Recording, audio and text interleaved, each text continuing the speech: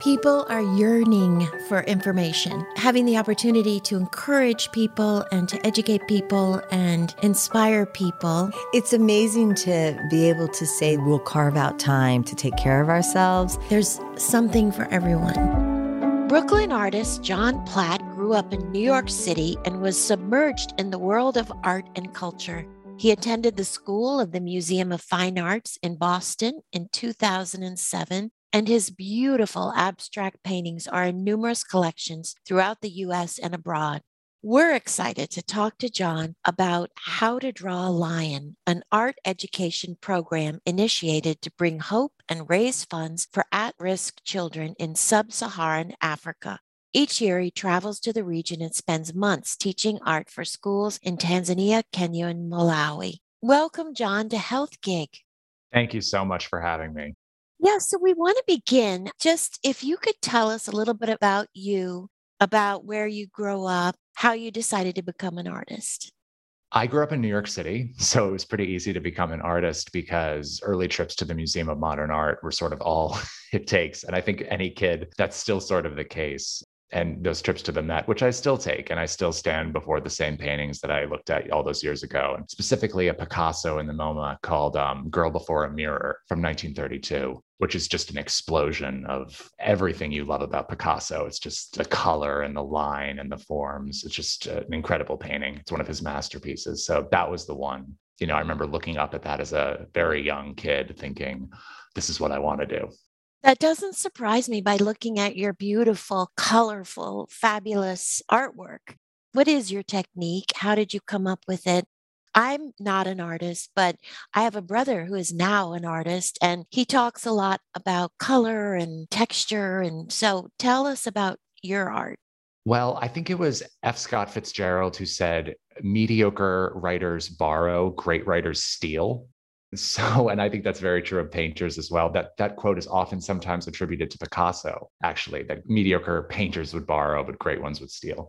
And I think that as an artist, you're constantly looking, you're constantly mining different sources for inspiration. And that's a lifelong process. My process has very much been about looking at other artists and sort of taking what I want and having that be a global focus. It's not just Jackson Pollock and Pablo Picasso and Andy Warhol, all of whom I love, but it's also Japanese printmaking and Indian textiles and African art and indigenous Native American art. Actually, my new series is heavily about the Northwest First Nation tribes and then their art, which is just so beautiful. So I think that as an artist, it's all about looking and all about just sort of taking your inspiration from everywhere. So you grew up in New York, you went to the Met, you were influenced there. Did you go to school or what'd you do? So what did you study? So I went to art school in Boston at the School of the Museum of Fine Arts, which was also a wonderful program because you had access to the museum's collection. You could even go behind the scenes if you were a student there and go into the storerooms and request to see certain pieces that might not be out on display. So that was an incredible experience. And that was in Boston. And that was the segue. One of my best friends from school is Peggy Curley's, our mutual friend, niece. So the niece of Peggy, I was at her wedding in 2013. I tell young people now, your life is going to change at a cocktail party. Like True. You could meet someone in your 20s. It could be your future spouse. It could be a future business partner, but it's going to be a cocktail party or a wedding where you meet someone and then your life is now going in a new direction. So for me, it was meeting Peggy at this wedding by sheer chance. And she said, I, work at this organization in Tanzania and that, works with children. It was this incredible segue from art school and this, dear friendship to this wedding to Africa. So, wow. From a wedding to Africa. Trisha, Peggy Curley went to Miss Porter School, which is, of course, where I went to. Yes. A lot of roads lead to Miss Porter School somehow, weirdly. Tell us about your first trip to Africa. And then how did you come up with your program? So I had actually thought of doing that before I met Peggy at the wedding. And I had a gallery in New York that was showing my work. And I knew that the gallery owner had been to Tanzania, had gone to the Serengeti and had loved it. So there was already kind of this connection. And I had a good feeling that he would be game for this. And he was very interested in charitable causes and in giving back. So I actually pitched her the idea right at the wedding, right there in the moment. Wow. I'm an artist from New York. What if I came, did art classes for the kids, and we brought the paintings back and had an art show at my gallery in New York? She later told me that she never thought I was going to seriously do this. She totally thought it was just like wedding talk. Exactly. She thought it was just conversation and I was just blowing smoke and just, but it ended up happening. Sure enough, that was the end of 2013. And then by the summer of 2014, I was in Tanzania doing it. And it was supposed to be a one-off. It was supposed to be, all right, I'll go for, 6 weeks this one year. And then that's that one thing I did that one time. But of course, I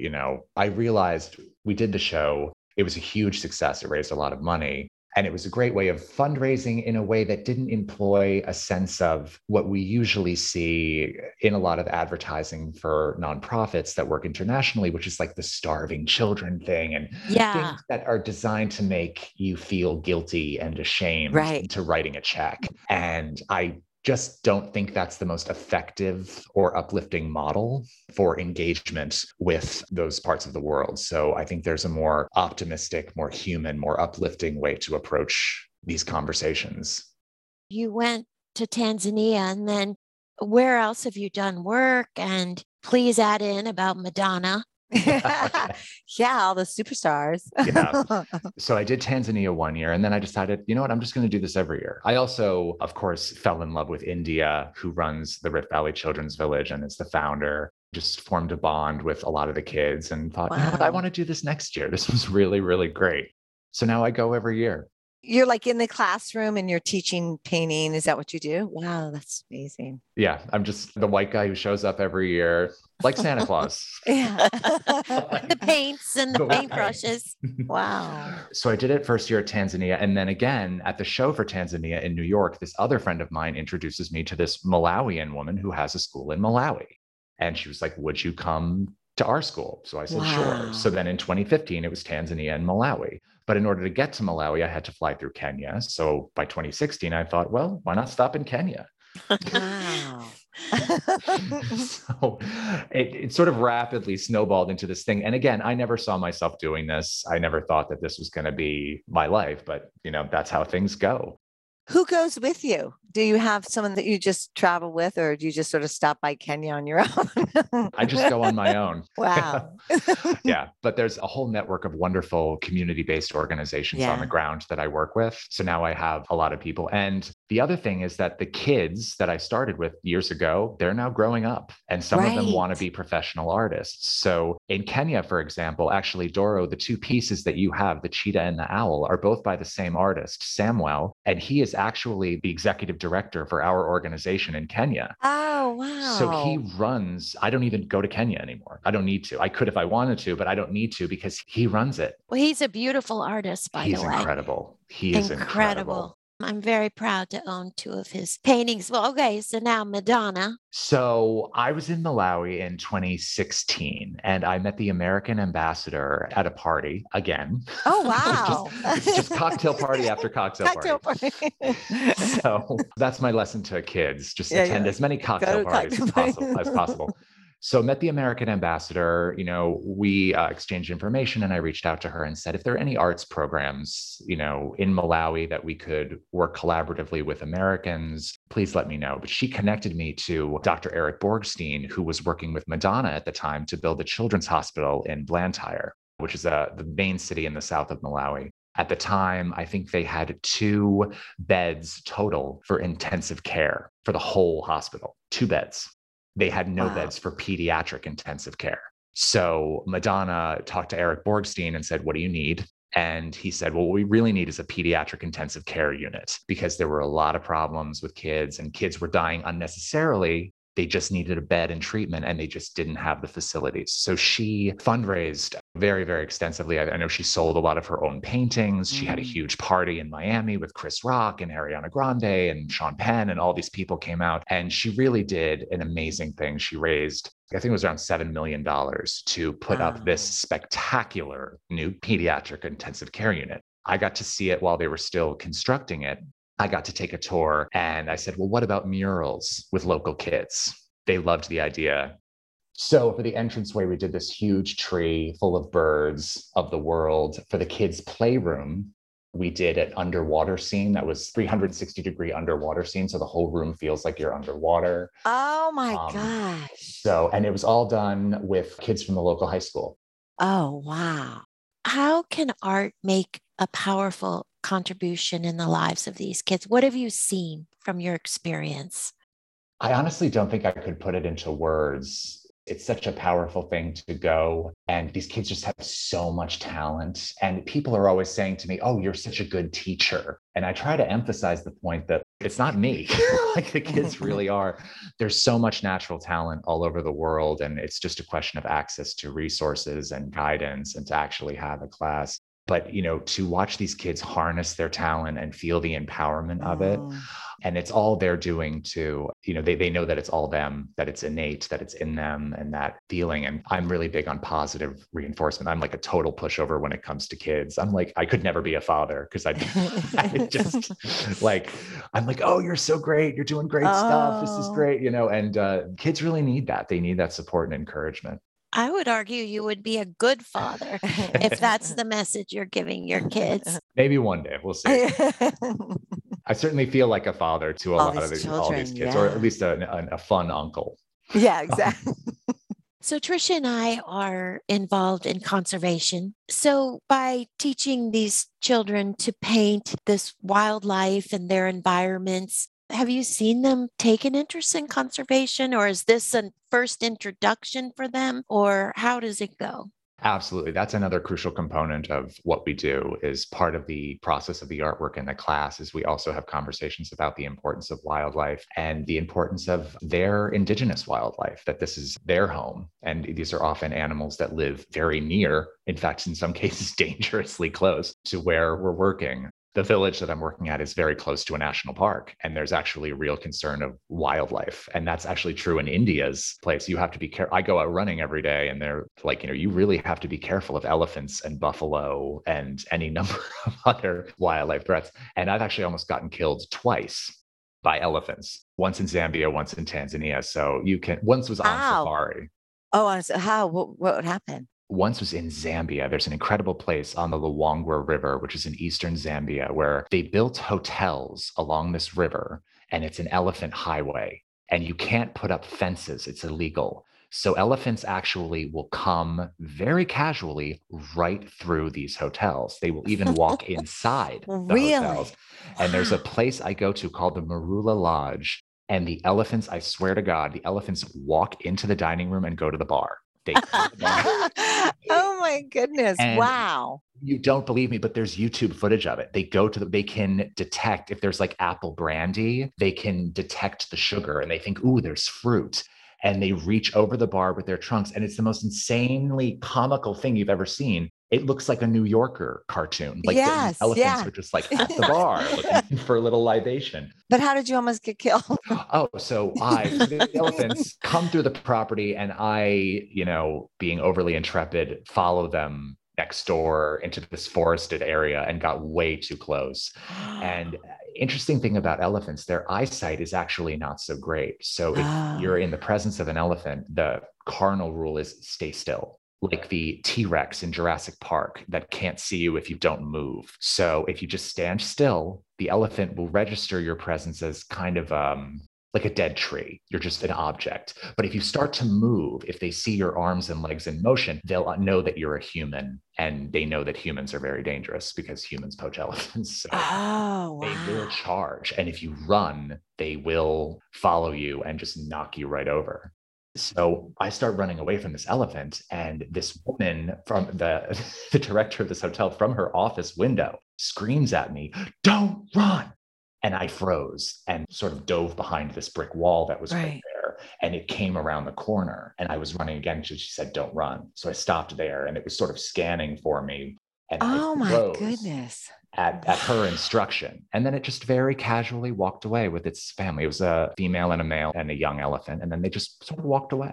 Because I was frozen, they were like, all right, there's threat. Nothing there. We're just going to walk away. Yeah, it was really, really weird. But then I got screamed at by this woman who yelled at me. And I was like, "I'm sorry." And she goes, "You won't be sorry. You'll be dead. We've had 30 people die here."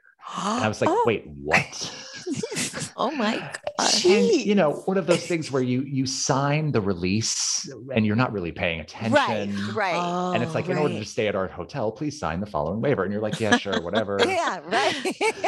And then you go back and read it, and it's like, we're not responsible for your death or injury or By an anything. elephant.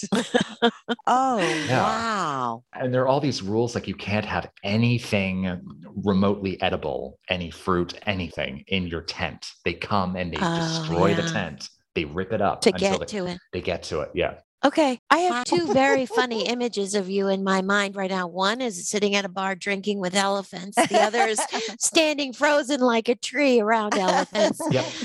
Crazy, crazy. What wonderful experiences, though, for you. Both were comical and terrifying. Yeah. Terrifying. Yeah. So, Yeah. But you learn so much. Look at what you're teaching us, I mean, seriously. But getting back to your question, it's very important that the kids understand the importance of their wildlife. It's really, really important. Also, for all these countries, the tourist industry is such a crucial component of their economy. So protecting the wildlife is really, really important. And you need to start teaching those lessons to kids. Jane Goodall has a similar program to mine called Roots and Shoots, which trains the next generation of conservationists and does art programs as well. Yeah, it's such a good way to bring the kids into the conservation field through art. So, what's next for How to Draw a Lion? What's coming up for you? One thing I'm really excited about is getting back to work in New York City now that things are lifting because of COVID. I work with a great organization here called Culture for One, and they do cultural and educational experiences for children in foster care. Children who don't often get to go to the museum, go to a Broadway show, do all of these wonderful cultural things right there in their own city because they're in foster care. I do art classes with foster kids through them. And COVID really shut that down. But now things are opening up again. So we're restarting our classes for foster kids here and then probably going back to Africa in August. Wow. Great. And to do what you do, teach your classes. And wow. How do you have time to do your exhibits? You said you just had finished one? Yes, actually, we just did our first online show. It's actually going to be a great way for us to move forward. I regret not having done it sooner because, for example, Jody can send Doro the link. Right. Yeah, that's how I found you. Right. But if I had done an event in New York City, Jody would have just been like, oh, I can't make it, but best of luck. So it's a much better way to sort of get the word out and get the kids' paintings seen by as many people as possible. Because they're such wonderful artworks. Everyone who sees them is like, oh my God, I love this. I want it. I just really want as many people as possible to see what these kids are doing. And tell us about your book. So I was in Tanzania in 2017, and this was actually at the Children's Village, at the Rift Valley Children's Village, where we know India and Jody from. The volunteer coordinator's mother was a children's book author named Moira Rose Donahue. She's published, I think, about 30 different books. She's wonderful. So she's already this established children's book author. And I pitched her the idea, what if we did a children's book about animals that was illustrated with the kids' paintings? She loved the idea. We worked on a manuscript together and we submitted the manuscript to her agent who loved it and then pitched it around to different publishers. And we found this wonderful publisher out of Michigan called Sleeping Bear Press, and they took it on. It's a great book. It is a great book. Trisha and I are reading it to our grandchildren. Oh, that's so great. It's so educational and so beautiful. Just so beautifully done, I was thrilled. Their art department did such a beautiful job with the layout. I'll never forget seeing it. They sent me the pages before it was published via email, and I was just so blown away by how beautiful it is. So as an artist, as an accomplished artist, what happens? Like, you're so young. What do you see? How do you see your life unfolding if you can go that far? I would definitely like to just grow the program and have it be more like what I was saying about Kenya. The real goal is sustainability. You have to be, if you're working in Africa, you need to be setting those communities up for success even after you leave. What so often happens is people show up with good intentions. They do good work while they're there, but then it's kind of hard to monitor the situation and have commitment and accountability when you're 8,000 miles away in New York. I think it's really important to find the right people on the ground that you trust, that are really great. to take over things. And there are also a lot of African-founded nonprofits all over Africa. There's people who have started their own programs. So I really like to increasingly raise awareness about the fact that there's so many wonderful African-led programs that you might not have heard of. Obviously, we've all heard of UNICEF and Save the Children, but there's a lot of just wonderful and even arts-focused programs, dance.